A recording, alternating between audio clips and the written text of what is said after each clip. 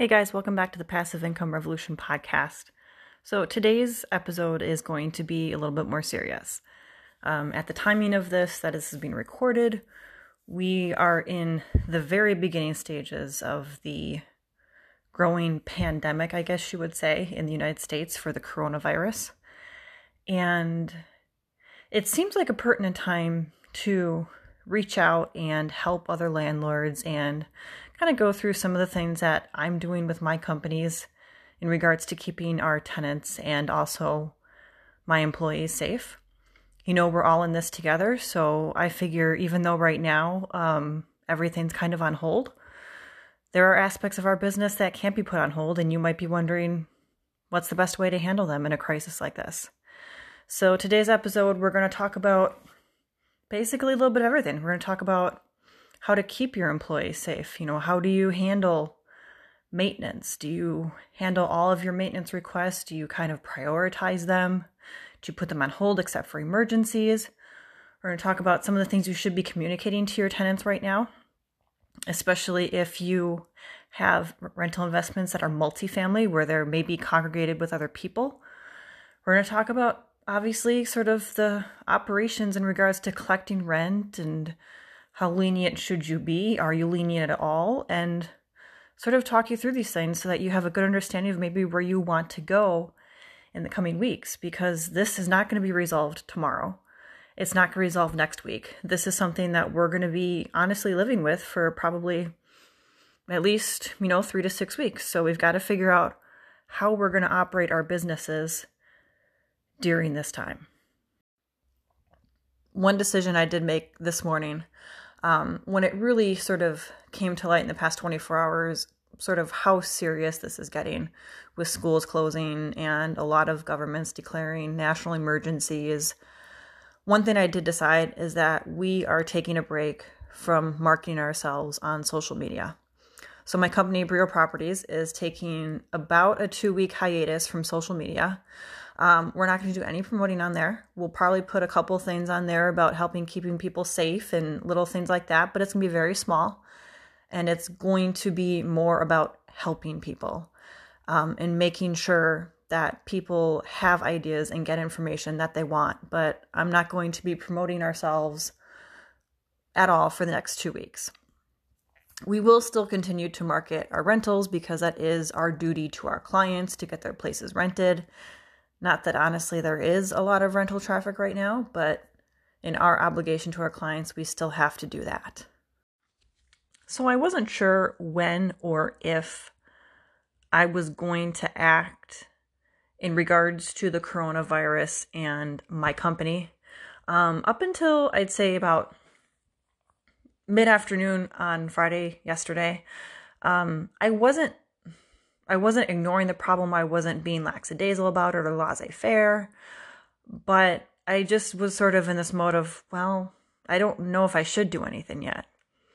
But then when all the developments came from Friday afternoon and Friday morning, then it became obvious that, okay, I do need to take the time to look at my business and how I want us to operate during these times to keep not only my tenants safe, but my employees safe. I don't want my peeps getting sick. I don't want them taking it home to their families. And I also want to do as much as we can to keep our residents safe, because I don't want them to catch something from one of our guys. So one of the first things I did actually on Friday was I actually instituted a coronavirus protocol for our employees. And I really was thinking of the maintenance staff when I drafted this, because those are the ones that are honestly most affected by this. It's the people that are going into other people's units and touching their fixtures and having closer contact with them. So one of the things I reiterated to my employees is just sort of the logical aspects of germs. But I brought it home in saying that my expectation is that when you get done with an occupied work order, the moment you close that door in that unit, you are using hand sanitizer on your hands. You're doing that before you do your paperwork, before you make a phone call to a manager if you're supposed to. You are doing that on their front doorstep. You are sanitizing your hands. And I said, if you're going through a common area hallway, you'll still sanitize at the tenant's front door, and then you'll sanitize again when you get out of the building. I also recommended that they take the time to sanitize their tools if they can, probably about once a day. If they can't once a day, then realistically, maybe it's every other day or about twice a week, because this virus can hang out on their tools for a bit too. And of course, I'm telling them that masks are, of course, appropriate if they feel like they need to or want to wear masks. It's nothing that they're going to be criticized for. It's something we're going to back them up 100%.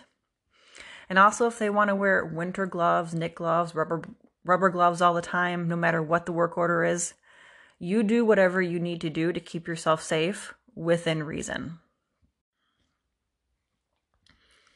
With my leasing staff, I just sort of reiterated the ideas about hand sanitizer. And then I also talked to them about how handshaking isn't a requirement of their job. So if they don't feel comfortable doing it, which they probably shouldn't, then they can simply politely say, I'm sorry, I'm avoiding bodily contact right now, but it is really nice to meet you. And I also told them that, one of the best things they can do with a showing is just have a lot of ample space between you and the people you're showing. You don't necessarily have to be really close with them, spread out in the room, make sure everyone has their own space that they need. And that way you can limit your exposure in regards to airborne things or even body touch. Now, when it came down to office operations, that was a little bit different for my company because our office actually has very little foot traffic. I'm not sure if we're unique in that sense, but I'd say on average, outside of employees, we might get 1 or 2 visitors at most a week. So we really don't get a lot of foot traffic to begin with, but there was still some precautions to take because, again, this virus can live on surfaces for, 3 or 4 days is what I've read most recently. So someone mailing in a rent check or mailing in a form, that could actually have the virus on it. And if my office staff touches that, it's then on their fingers. So I have reiterated to my office staff the importance of hand sanitizing when they're touching things like rent checks, money orders, envelopes that came in the mail. After you get done with it, be sure you are sanitizing your hands. Because that's, if anywhere, my employees in the office are actually going to catch it because we don't have a lot of human-to-human contact. I am taking steps to curtail any human-to-human contact in the office. So we're actually switching back over to e-leasing, but we're doing it a little uniquely. We're actually still going to have a leasing appointment with the new resident, but we're going to do it basically via Skype. Our process is that before we send them the documents to actually sign, we're going to have basically a video conference where our staff is still going over the important parts of the lease and making sure that they understand it. And this, I think, is going to help because previously when we've done e-leasing, we've had problems with our rules not being followed, and then we found ourselves spending 3 times as much policing our tenants as we would have by just simply having a 40-minute lease signing with them in person. So by doing the web conference, we're going to be able to hopefully still reinforce the important aspects of the lease, but also keep both the tenant and ourselves safe. So if you're wondering how we're doing that, we're going to use a program called Zoom. If you don't want to use Zoom, you can, of course, use Skype. And then also Zoho has their own version of it. And, of course, GoToMeeting as another source. What I will say about Zoom is that it's actually free for you and one other person. And you are not limited on time for that. If you have yourself and 2 other people, you do have a 40-minute time limit on that call.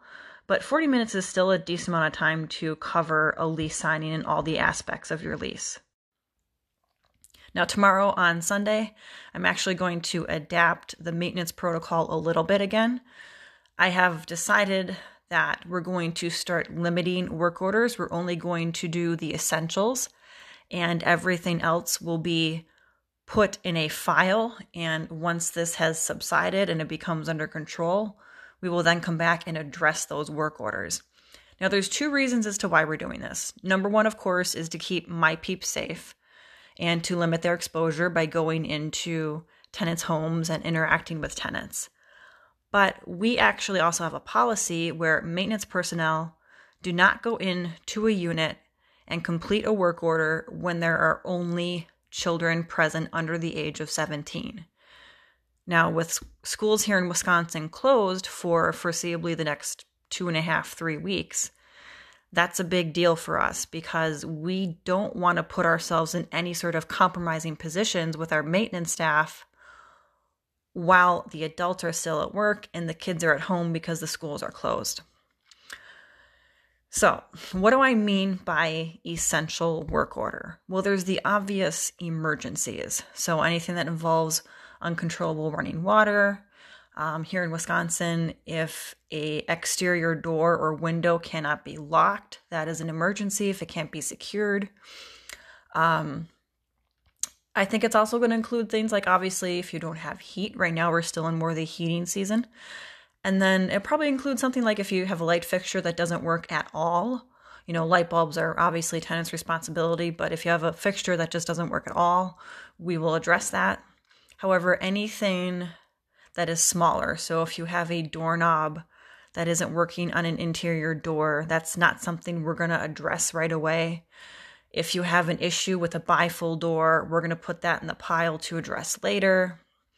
We're going to handle all the appliance stuff. I know as well that's something that I did discuss with, my husband who is one of my maintenance guys. So I did run a couple of this past him just to be sure that I was thinking of sort of the obvious things that should be addressed just to keep the units good and in running condition, but yet also be able to distinguish what wasn't important and what was. Now, anything that isn't deemed essential, it's going to go into a file, and when this crisis has subsided, we will then go through that file and we will basically triage our work orders. We will rate them in priority. So what's high priority, medium priority, and low priority? And we'll start with a high priority, go through those, and then so on and so forth. Now, it will likely take about 3, maybe 4 weeks to get caught up, depending on the amount of work orders that come in during that time that we decide are not essential. The reason it's going to take that long is because we still have our usual work to do. We still have turnovers to get ready to be rented out. We still have common area cleanings and yard work, things like that. So we can't just put everything else on hold and just get through these work orders. Now, we're going to make sure all of our tenants know that. And that's the next piece of this puzzle is the tenant communication. Communicating with your tenants is essential during this. It is essential in the sense of just acknowledging the fact that this is going on in the world and letting them know what you are doing to help stem the tide of it. And it also just makes them feel like you're there and you're not just some machine or robot, that you are a human being. And right now in this crisis, that's what's going to mean a lot to our tenants. Now, my first memo to our tenants is going to go out on Monday. I wasn't sure when exactly we were going to do that. I knew it was probably in the foreseeable future. But again, as things changed Friday and Saturday, I decided that it was time to at least address the tenants a little bit. Now, there is going to be 2 memos. The first one is going to be focused on sort of keeping them safe and letting them know how to handle certain things right now. It's really going to be more of a let's get through this together sort of memo. And then I'm going to have a second one. The second one is going to go into the work order situation about how we're halting non-essential work orders. And it's also going to remind them about, honestly, things like we expect rent. But let's start out with the first memo. Let's start out with the one that is basically about, hey, we're in this together. So in this memo, I'm going to point out the fact that we're still going to continue to clean common areas if there's common areas in their building, but yet they're still highly advised to wear gloves, sanitize their mailbox, use hand sanitizer immediately coming in from the hallway, and just keep precautions like that in mind. Maybe they carry a disinfectant wipe and disinfect the buttons on the washer before they press everything to make their laundry go. And give them simple tips like that, but also reminding them that, hey, we're still going to clean the hallways, but we are dealing with the same supply issues that you are. So it may be that at a point we might not have disinfectant. So we're just using degreaser. So if that's the case, then I want to be sure they're prepared that they should be sanitizing themselves regularly when they come out of any common areas. Because we don't really have a disinfectant tree that we can go get more disinfectant from. We're coming from the same suppliers that likely our tenants are trying to get it from. So I want to be sure that they're taking their own precautions to keep themselves safe, because we can't guarantee we'll have access to the things that we need to keep everything disinfected. And of course, I'm going to ask them not to congregate in the common areas and the closed hallways and remind them about social distancing, things like that. And just sort of common courtesy reminders to them of how they really should interact and sort of try and navigate their lives during this time. So this email is very much like a hoorah-rah, and we're going to get through this sort of email. It's meant to pep them up, let them know that we're trying our best and that we are still going to be here for them as much as we possibly can and do as much as we can to keep them healthy and safe. The next memo for the tenants, and this is likely going to be a little controversial, but the next memo for the tenants is the one that's going to get a little bit nitty-gritty. Right now, tenants are going to be a little slow with paying their rent. They have other things on their mind. They may have family members that are sick. They may be sick themselves. Now, of course, if that's the case, we are willing to acknowledge that hardship and work with them, but we aren't deviating from our policy. And our policy has always been, for about 18 months now, that to get any payment plan, you have to show proof of hardship. So I would like to see some sort of documentation regarding sick leave, maybe a positive test for COVID-19, maybe doctor's visits, ER visits. We need documentation that proves this hardship. Once we have that documentation, we can enter into a payment plan with the tenant, but we still need to have that payment plan in place by the 7th of the month. If we don't have that payment plan in place, then once their 5-day expires, which was issued likely on the 6th, if that wasn't a holiday or a weekend, by the time that 5-day expires, as long as we can still, we will be filing. Now, where we operate right now, there is no moratorium on evictions yet. And I know this is going to sound controversial, but right now is the easiest time we're going to have to get rents out of our tenants. Because the reality of a moratorium on evictions is that paying rent suddenly becomes extremely, extremely flexible because they know there's no repercussions. And they don't know when the repercussions will come. It could be 3 weeks from then. It could be 6 weeks. It could be 9 weeks. So they're going to be like, you know what? They can't evict me. I'm not going to pay them rent. So for us, until there is a moratorium on evictions, and I'm not saying that there will be in Wisconsin, but until that is in place, we're going to continue to follow our policy. And we're actually going to go a little bit heavier on our policy, and we're going to be slightly more aggressive. Now, we're not going to deviate from the times and the deadlines that we have, but rather a more fluid deadline we have internally is that we start making phone calls on the 6th. Well, maybe because sort of time is of the essence in regards to a possible moratorium on evictions, since time is of the essence, we're going to start talking to people on the 4th day of the month and making those phone calls and making sure that they remember that, hey, you've got to pay rent. Now, some of you may be wondering, hey, what about late fees? Like, do we waive late fees? Should we just never charge them right now?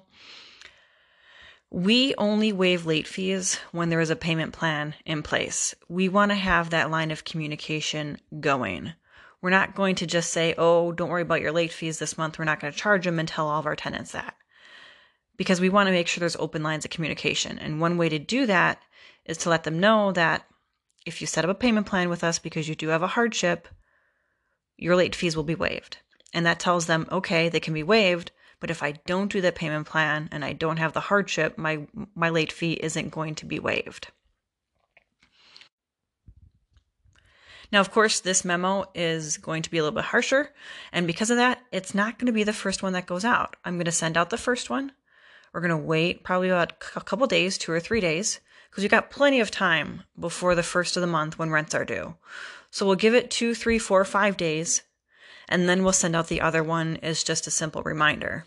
Now, also in this one, I'm going to discuss the new work order procedure. As part of the new work order procedure, we will be limiting the work orders to just the essentials. I will delve into explaining to tenants what the essentials are. And of course, I will say that this is in their best interest and our best interest to keep each other safe and to prevent the further spread of this virus. I will also say in there that when you do have a work order, number one, make sure that we know if you're going to have minor children at home and when we can go in when an adult will be present. 2, let us know if someone in your house is currently sick or has been sick in the past 5 days. That's something we definitely want to know so that our personnel know that going into the repair so that they can take the necessary precautions and just be cognizant of the fact that, okay, I want to be sure I don't touch my face when I'm in here. I want to be sure and have enough distance between myself and the tenant and the occupants, and just be able to keep themselves safe in the back of their minds while they're completing this essential work order.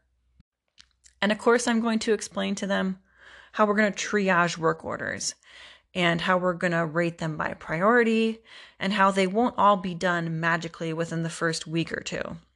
That based on the level of work orders that we get and the length of sort of this more or less quarantine, that's going to determine how quickly we get through the non-essential work orders. It's key to making sure that tenants know that their work order is not going to be forgotten and that they are going to be handled based on priority. And that's actually going to continue even with new ones. So as new ones come in, and maybe we've just started getting back into work orders, as we're going through the old, new ones that come in, they're going to be triaged. You don't just go to the front of the line because you decide to call it in after we decided to do all work orders again. No, your work order is going to be triaged. So if it's a low priority, it's going to go in the low priority pile, and we're going to get to it after we get done with the high and medium priorities. So I want to make sure that tenants know that they don't think anyone's going to be skipping in line or anything like that. The last thing I want to recommend is you take about 30 minutes out of your time and create a hardship letter for your tenants, an assistance letter. It's possible you've created one of these before because a lot of landlords, I know, I am one of them, we have a pre-written letter ready to go when a tenant says they're going to have trouble paying. And in it, we obviously go over what our protocols are for hardship payments, but also we talk about the places they can go to for assistance like local community action and other charities like that. Well, in this sort of circumstance, they're likely going to have a harder time going to charities, any sort of community action program, because they're going to be overlogged with requests right now. But that doesn't mean that there isn't other options for them to relieve some of their burden right now. Many credit card companies and other loan entities like car loans are actually offering some sort of hardships for people right now. They can call and make other arrangements. So include that in your letter. Also include anything you know that's going on in your state with your utility companies. Here in Wisconsin, our governor's been rather proactive. He's taken away a fair amount of the leeway that the local utility companies had in regards to charging late fees or disconnection of services. He's being very proactive and making sure people don't have disruption of services during this time. So take a few moments to Google all that and put it together in a letter for your tenants and just email them out to them. They will appreciate the fact that you have done this research for them. It will give them other places that they can go to for assistance. And it also helps them know that you truly are thinking of them and that you aren't just here trying to collect rent and that you don't care about their situation. Because right now, the whole point of this podcast is that we have to be a little bit more compassionate and accommodating than we normally would. And in many ways, we have to go a little bit above and beyond, like more than we normally would. And that's one of the ways that you can do this is by doing the research for them and getting them this concrete list and basically cutting through all of the malarkey and the overloaded information that exists right now. Everything in the news outlets. So the next podcast is going to be actually kind of a continuation of this. It's going to be very, very timely, and it's something we haven't talked about yet, which is payment plans. So I'm going to talk about the 5 elements of a payment plan, what you should have in there to protect both you and the tenant, and what helps you create clearer expectations and get a higher rate of return on that payment plan. So please stay tuned for that episode because I think a lot of you are going to be in the situation in the next couple of weeks where you'll be creating payment plans. I know we are already, so I'm assuming that for all of you out there, it's coming as well. Stay safe and healthy until then. I'll talk to you guys later.